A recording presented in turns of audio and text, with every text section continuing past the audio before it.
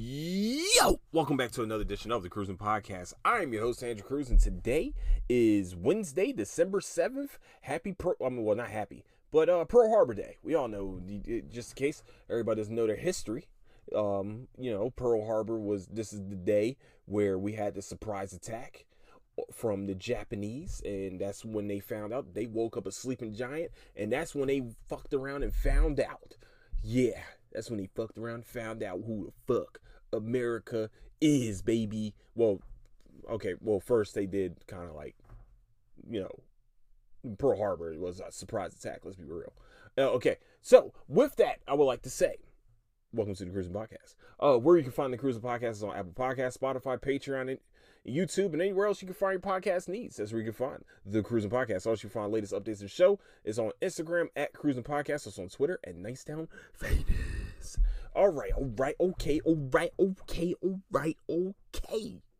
First, we're gonna start off with the Chainsaw Man review. A lot of action happened in this bad boy right here. We finally got a full-on fight between Chainsaw and the katana and the samurai sword devil. That's what I saw, and that's what we're gonna roll. I think at first I saw katanas because they were like Katana Man sword guy. Now his name is it's a samurai sword devil that we are dealing with right now. And let's just be real, he folded the shit out of Denji. Okay, his arms. I think his arms got cut off at one point, and his arm was able to regenerate and start up his chainsaws, which was fucking awesome all in itself. I thought, like, as soon as the chainsaws come out, it's motherfuckers about to get shit, just got real. And it did get real for a little bit there, but it just seems like his style of fighting is very wild. It's still new. He's still new to the chainsaw element of his powers, but the only other problem that we have here is that samurai sword guy whooped his ass and has a little bit of steroid help from whoever that girl is, whoever the chick that's kind of controlling shit. I think she's a fiend, if I remember if I understand correctly. She's a fiend, and she's a problem. Okay, that's just pretty much what it is. There's and then we find out Makima, her fucking name is, y'all know I'm not good with names. The redhead that Denji's in love with. Apparently she didn't get killed. We still don't have the understanding of how she didn't get killed, because literally she got shot in the face, chest, and arm area by the gun devil, really controlling regular human beings. Also, we saw that one of the people that are in the same faction as Denji was able to stop this old lady from shooting other officers. It's just, she was able, what was great about Makima was that she already knew that this was about to happen. That's the crazy part. Apparently, I'm just trying to figure out how it wasn't her that got shot. That's really weird. But I think somebody explained it from the mangas. There are two of them. One's from Kyoto and the other one's from Tokyo. So I think we're dealing with two different ones. Also, it's this episode was very much action packed to begin it, and then it became really just kind of a spy thriller. Like, how does she know what was behind all of this? Like, this is kind of weird. All right, and she survived. That's also what's kind of, that's a little weird. But all in all, man, good episode all around from Chainsaw Man. Hey, look, man, the past two episodes there have been no hentai going on here. I'm sure it's coming back very soon, especially if he's able to kill this newest devil. Yeah, that's pretty much where we're at with Chainsaw Man. That's all I can really tell y'all about Chainsaw Man. It wasn't really that much of a big episode. It was actually it was really just a surprising episode. Oh man, she's still alive. Like, as soon as you see her walking out of the train, I was just like, wow, how the fuck is she still alive? Like, she got lit the fuck up. Like, there's no way they missed the shot. Okay, that's how close they were to her. So we're definitely gonna find out hopefully more about why she's alive, why she's doing all the what she all knew and everything like that. So I'm kind of hyped for the next episode. All right, let's talk about Bleach. You already know we gotta talk about Bleach. It has to happen. All right, 1,000-year blood war, baby. All right, so this was kind of a down episode from Bleach from the start of 1,000 Years Blood War. Really, this is kind of like there was really no action, there was no fighting, there was nothing like that. This is more everybody really gathering the troops. Really, the Seirete really and the Soul Society really just picking up their pieces, picking up their teeth and preparing for the next battle, preparing for the next invasion.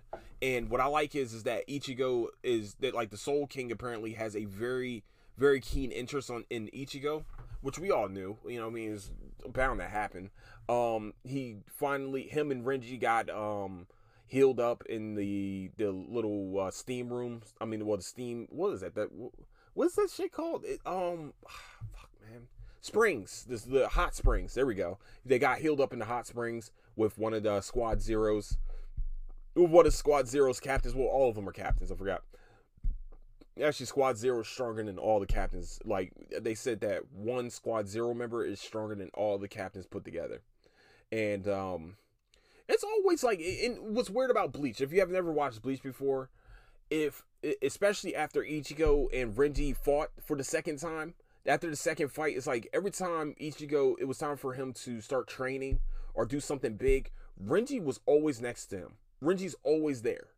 And it's crazy because it feels like Chad is the guy that's always there when Ichigo's in the human realm, and when it's the spiritual or the Soul Society thing, even though they were rivals to begin with, Renji's always there throughout some of Ichigo's most toughest training.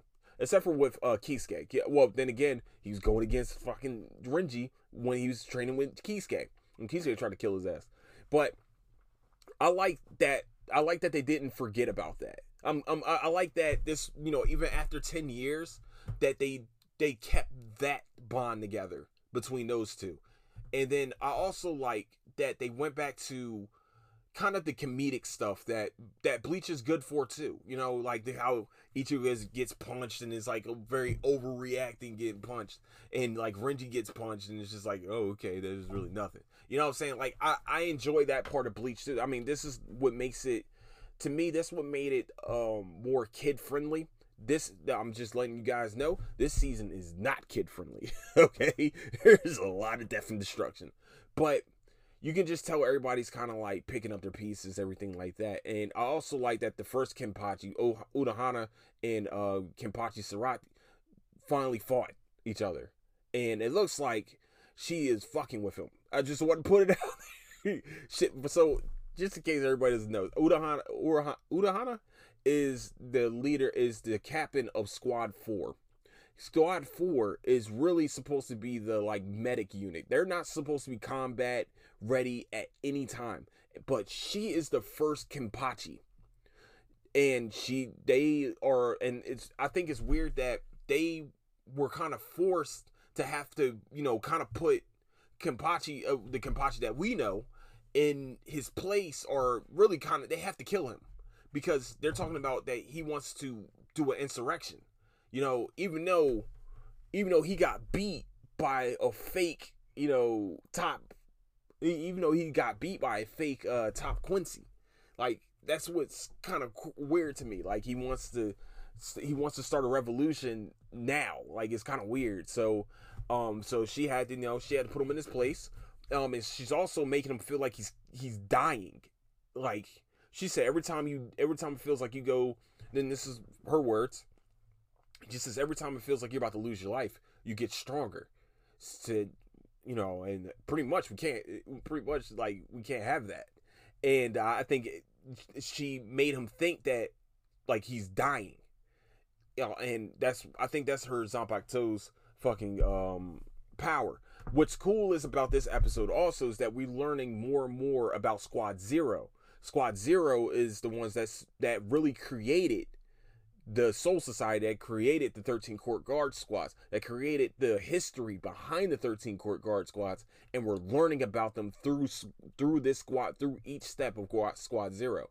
So, and then they met with the lady, that like the really big lady. What's crazy is that apparently she loses a lot of weight when she cooks, and of course, it's anime and it's Japanese anime, and she has to have overly large titties. Like it's just they had to be up front for all of us to see. That's really what they had to do. I don't understand it. I feel like Japanese have really sex positive appreciation. All right, I think that's the word we need to say. I think they're very sex positive. Okay, they're just really sex positive. But what's weird? Okay, and then what's one thing that is weird about Japan, before I go continue on, sometimes they like blurt out like genitalia, and it's just, I don't know. It's just interesting. It's a very interesting society, interesting culture, to tell you the truth. I would, we dive in, like you guys know, I'm a big Japanese fan. I want to go to Japan one day, and their culture is just amazing. Like I wouldn't even say weird. It's just like, interesting. Okay. It's very sex positive, but at the same time, they're kind of conservative at the same time. It's weird. It's interesting. Not weird. I'm sorry. It's an interesting place. Okay. It's a very interesting culture. Just like, some African cultures are weird too. Don't get it twisted. But, completely forgot what I was saying. So what I like about their visit with her is that that this is when they find out that, Squad Zero created the history of the 13 Court Guard Squads. They really created the history of the Soul Society. And the next person they're meeting, and this is going to be next episode, is the person that created Zanpakutos. And I'm very, very, very excited about this episode.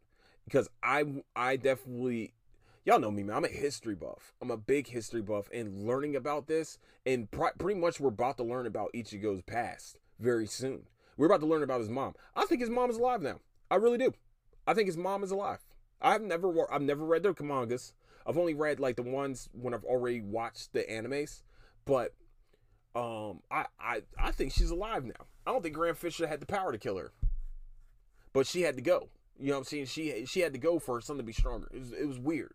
It was I don't know.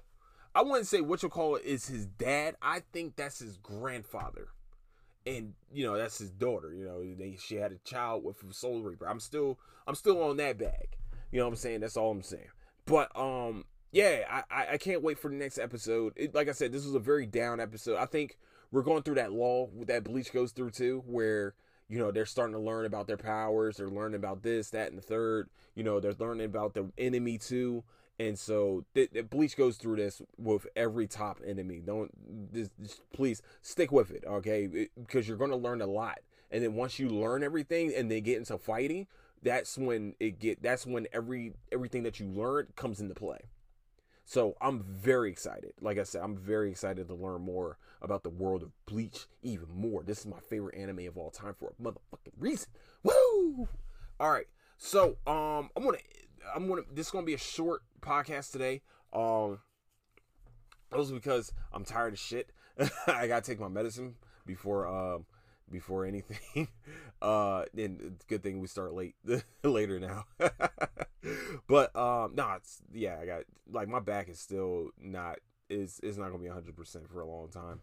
It sucks because you just wish you could, but it's just it's day after day, man. It's just dealing with the pain. That's all it is. Pain tolerance right now.